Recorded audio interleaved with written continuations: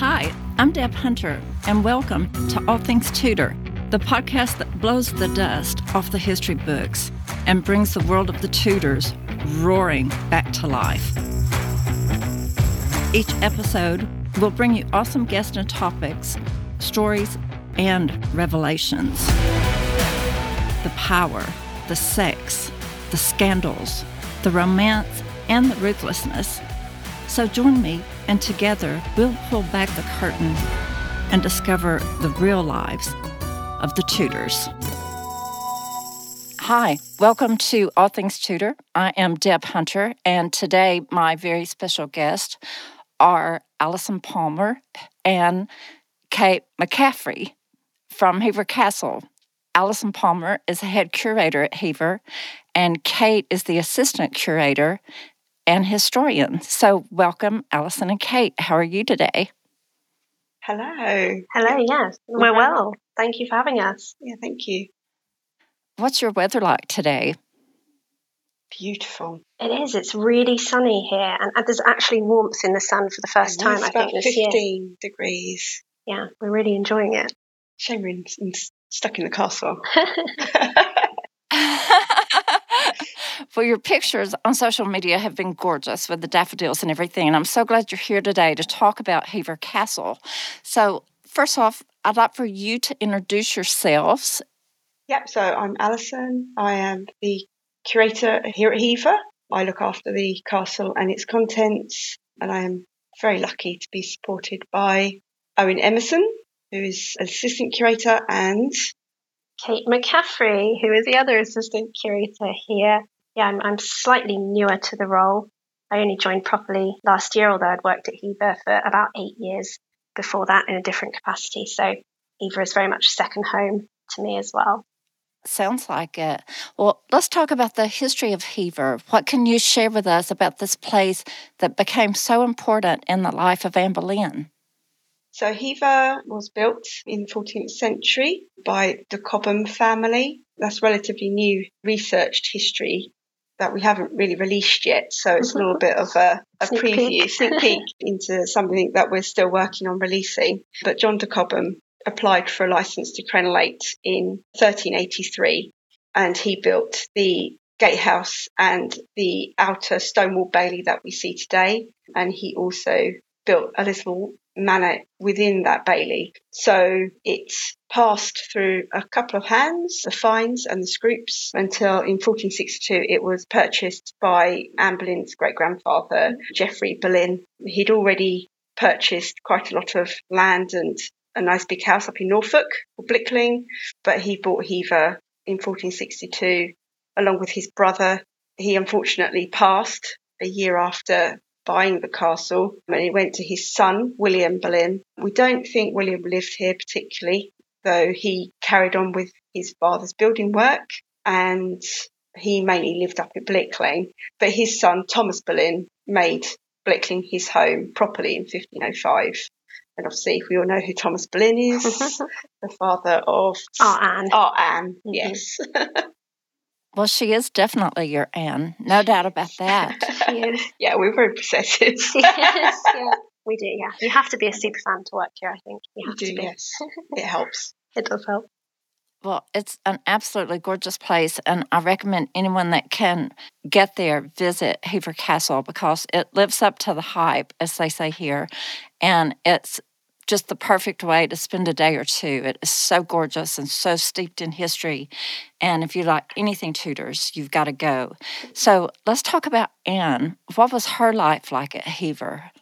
So depending on when you take Anne's birth date to be, whether that's 1501 or 1507, I think are the two main potential answers that historians give. Depends on where you would say Anne was born as well, but we go with the fact that she was likely born in Blickling Hall, so that would make her birth date around 1501. And then her and her parents and siblings would have moved to Hever in 1505. We know then that she would have been here likely as in her childhood growing up here before she went to the kind of elite European courts of Margaret of Austria and then later of France. But then when she did return to England, we know that she used Hever as a kind of safe haven, I think, really away from the drama and the intrigue of the English court, especially with all that was going on at the time in the late 1520s. So we think sort of 1526 to 8, she was very much basing herself here at Hever in between the English court. Yeah, she definitely came here in 1528. Yes. She had sweating sickness. Yes, she did retire here with a sweating sickness. Or she was banished here, maybe. Well, no. Exiled. Well, a question I get asked all the time, and I'll ask you where you're the experts. You touched on the birth year of Anne, either 1501 or 1507, and everyone wants to know what happened to the years in between and why historians don't believe any of those other years were her birth years. So, I mean, there's a lot of debate about the order in which the Boleyn children were born. There was 5 of them, and Mary, because of comments that her son said in the reign of Elizabeth, he pretty much says that his mother was the eldest. And we know that Boleyn, Elizabeth and Thomas were married in the very late 1490s. So I think they got their jointure in around 1499. Yes, I think 1499. So that's kind of the earliest date that Mary Boleyn could have been born. But then I'm not quite sure how the other dates were attributed. So then it tends to be believed that it's Anne next in 1501. He does say, Thomas Boleyn, later in his life, he does say that his wife gave him a child every year. So there are 2 boys that died very young, Henry and Thomas, and it's believed one of those was born around 1500, and then Anne in 1501, and then it's either the other boy, and then George would be the youngest. So if you look at it like that, George would have been sort of like 1503, 1504. There's a lot of conjecture, isn't there? And it's There ongoing. is a lot of conjecture. And I know that, for example, Gareth Russell is... He's a staunch supporter of 1507. Yes, but I believe he's actually moved his date down and is proposing a new date. Oh, he isn't. Yeah, which I think actually would... He's a sausage, that man. Yeah, so again, so it's kind of changing all the time. And because we don't know for sure, I think it's something, unless someone finds a handy dandy note somewhere that says exactly when she was born, I think it's something that will always be just really frustrating because of no ledgers having dates of people's birth. They weren't really started in churches until 1539. Parish records. Yeah, parish records. So, yeah, unless we find some very helpful curate. Being a historian is a lot like being a detective, isn't it? Oh, it is. It is. It is. It's my favourite part of doing any kind of historical research is it's the investigation. You find a thread and then that's it. Yeah, You're kind it's a spiral. You're off on a little journey trying to follow the end. Oh, absolutely. And with Anne, there is no end to it because there's so much we don't know. And that's why we're here today. So what were the main events of her life that happened at Hever Castle? So we had when she first left in 1513 to go to Margaret of Austria's court. Yeah, that must have been a big, huge. I think that's huge event for her. It's her first. It was her longest trip she would ever take in her life to travel to the court of Margaret of Austria. And it was such an honour. As well. Huge honour from Thomas Boleyn's own work through his diplomatic relations and I think personal friendship probably with Margaret of Austria. Yeah. He secured Anne a place at her court when Anne was only around 12 years old, possibly, obviously depending on the birth date you go with. But she would have left Hever to go there. So that's a huge part of her life that really shaped her life. And then when she returned around 1522, I mean, the first recorded appearance of her back in England is 500 years ago, so in 1522. We know then that that must have been and she nerve-wracking when she came back because obviously she was possibly going to be married. Yes, to the butler. But then we know, around 1526, 27, 28 is a crucial period, obviously in the kind of story of Anne and Henry and Catherine's relationship. This is January 1526, isn't it? Yes. It's kind of like the big date.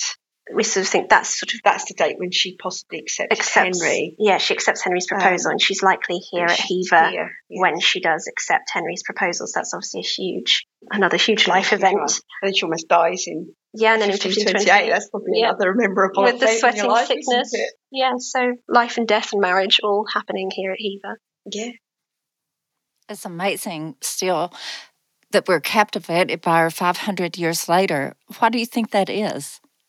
Gosh, I think there's so many reasons. I think in a lot of ways, Anne is quite a modern woman. I think a lot of people can relate to her today. I think in a lot of ways she was ahead of her time and quite forward thinking. And I think also the kind of tragic nature of her ending. It's such a horrific story in so many ways, but such a spectacular story, how incredible her rise and then her fall was and how dramatic it was. I think that still captures a lot of interest and attention today. I think also because she was a commoner, she managed to, she was the second common woman in English history to marry. Commoner in inverted commas. In inverted commas. She was minor nobility. You've got Elizabeth Woodville was the first non-royal to marry into the royal family.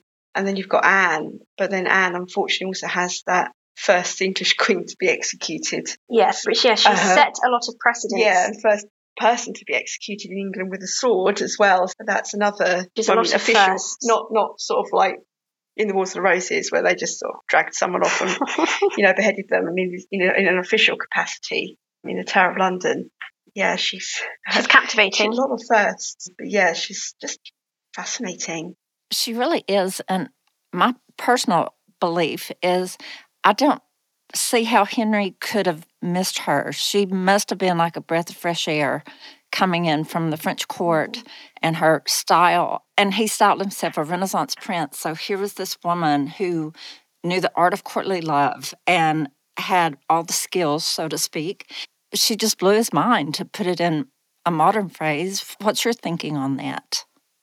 Yeah, I think she was incredibly captivating when she returned to the English court. I think the time that she'd spent in Europe at some of the finest and most elite courts, most cultured courts in Europe, I think hugely shaped her. And I think she consciously used that and used that Frenchness. There's a great quote, I think it's Lancelot de Carl, when he says that Anne, you would have taken her for a French woman. Yeah.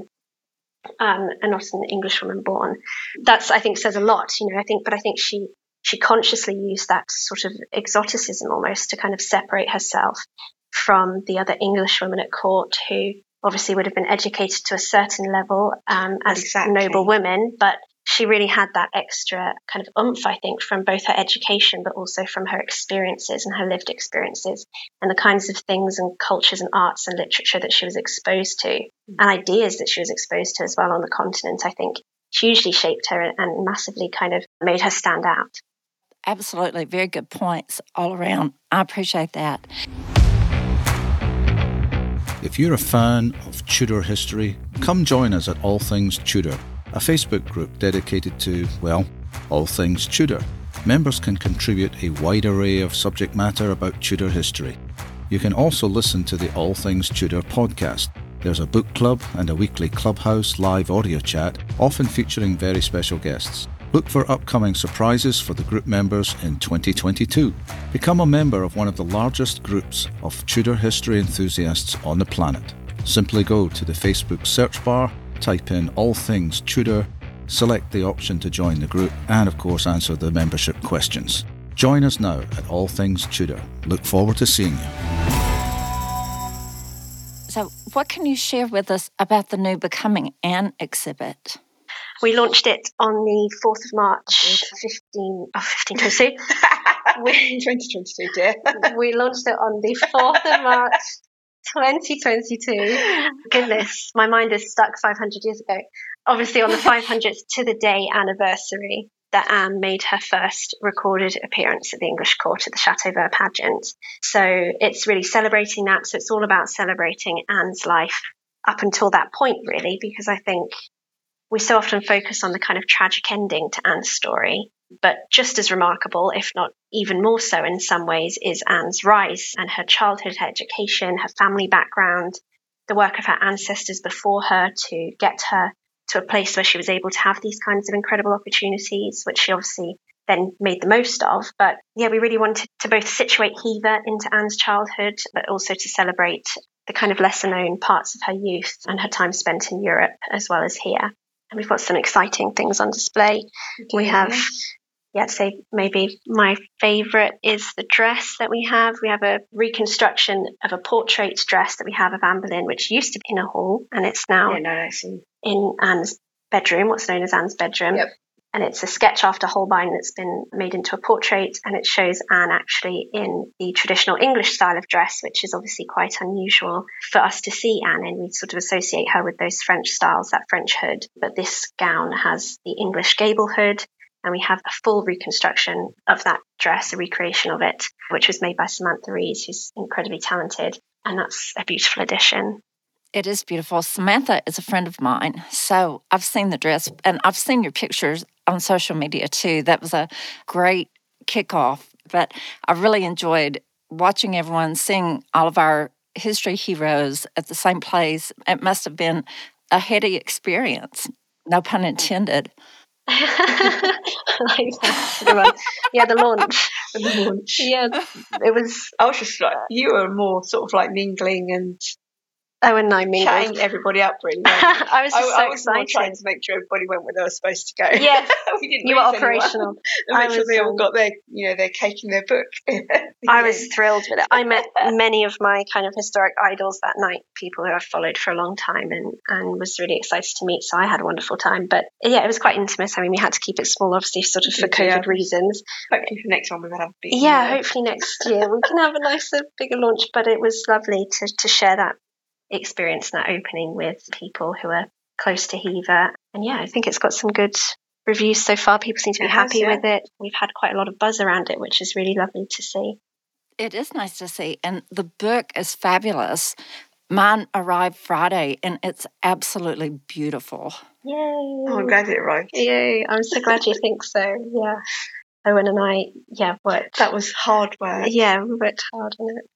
Well, you have, and it's very obvious, and I encourage anyone to purchase the book. Kate, you want to give a little background to it, please? Yes, of course. Yeah, so it's called Becoming Anne, Connections Culture Court, which is the same name as our exhibition. And I co-wrote it with Dr. Owen Emerson, who's my fellow assistant curator here, and charts Anne's early life up until 1522 and the Chateauver pageant.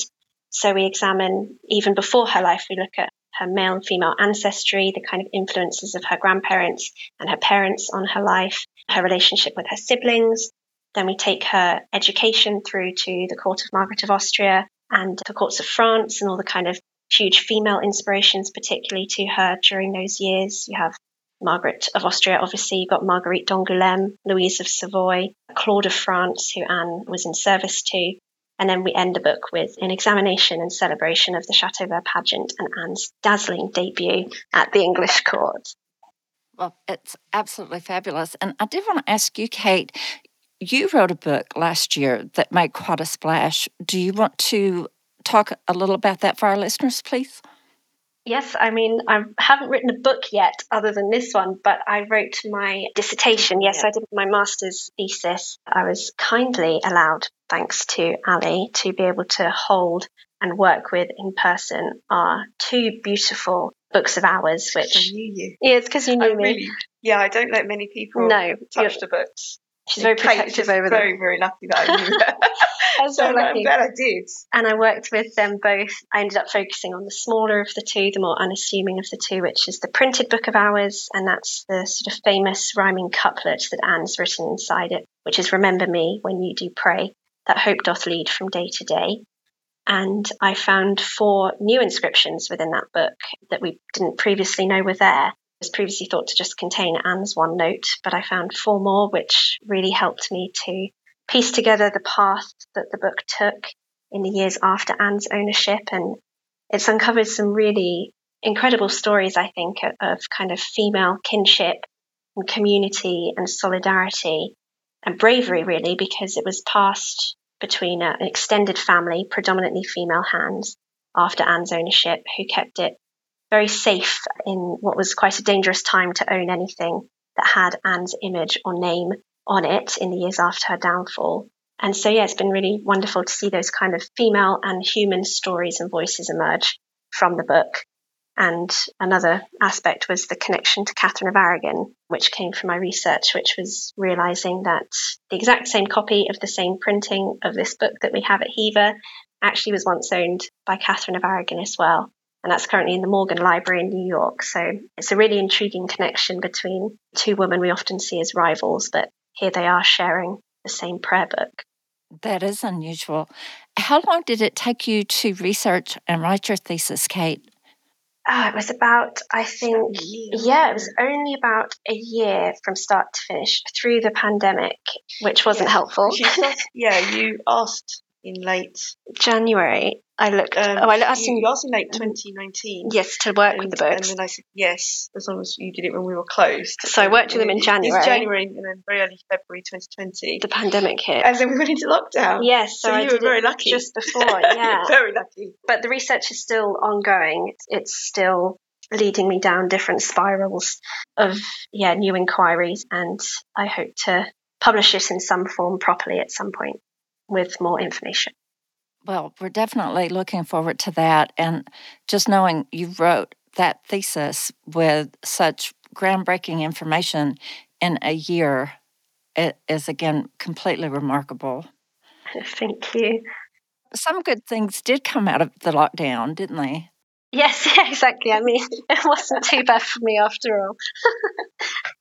I just got your email going, hey, I need a photo of this folio. Yes. Please send me a photo of this one. I can't find it. Yeah, I had to deal with my constant questions of random things about the books. I think we're sick of my messages. Well, is there anything you can tell us about upcoming events or exhibits? This exhibition will be running until November of this year, so it is on the whole year, Becoming Anne. Pretty much the whole year. But it's the first in a series of exhibitions that will be coming at Hever over the next however many years, 5 or so years. 4 years, yeah. And each will be examining a different part of her life or her character or things relating to her here at Hever. We're planning one for next year, which hopefully will be very exciting and will be drawing on some of my research with the books of hours. Well, we definitely look forward to that. And the one this year, did you say already how long it would run? Or can you tell us? Yes, so it's running until...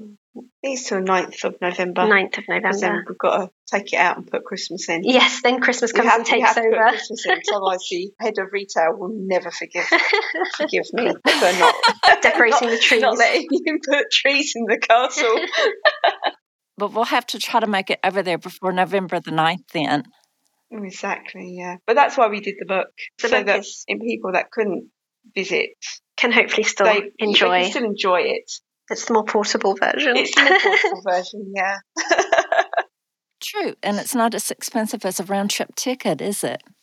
Oh, no, it's very true, very true. Well, where can our listeners find you online? It's Hever Castle's website in the online shop. It's available to purchase online. Yeah, the book is available in the Hever shop and online. And at the castle entrance. So obviously you can purchase it online if you can't come here, or you can buy it in the shop itself or in the castle. You never know, you might come in when Owen's supervising or when Kate's supervising. I've signed a few copies. Owen signed a few copies. Copies. Which is fun.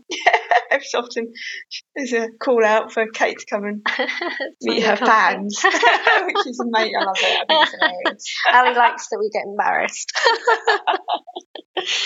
But in terms of our socials, I'm on Twitter at Kate E. McCaffrey, and I have a website, kateemccaffrey.wordpress.com, where I'm put probably less regularly than I should, but I'm planning to increase it. Yeah, more information about my research here.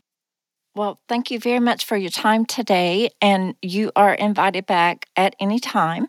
So just let me know, and I look forward to seeing you online and hopefully in person. You never know. So thank you very much. Yes, that would be wonderful. Thank you. Thanks for having us.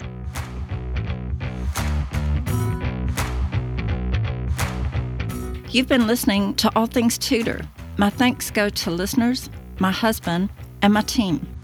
If you like what you hear, leave a review, follow wherever you get your podcast, and share with your friends to help others find the show.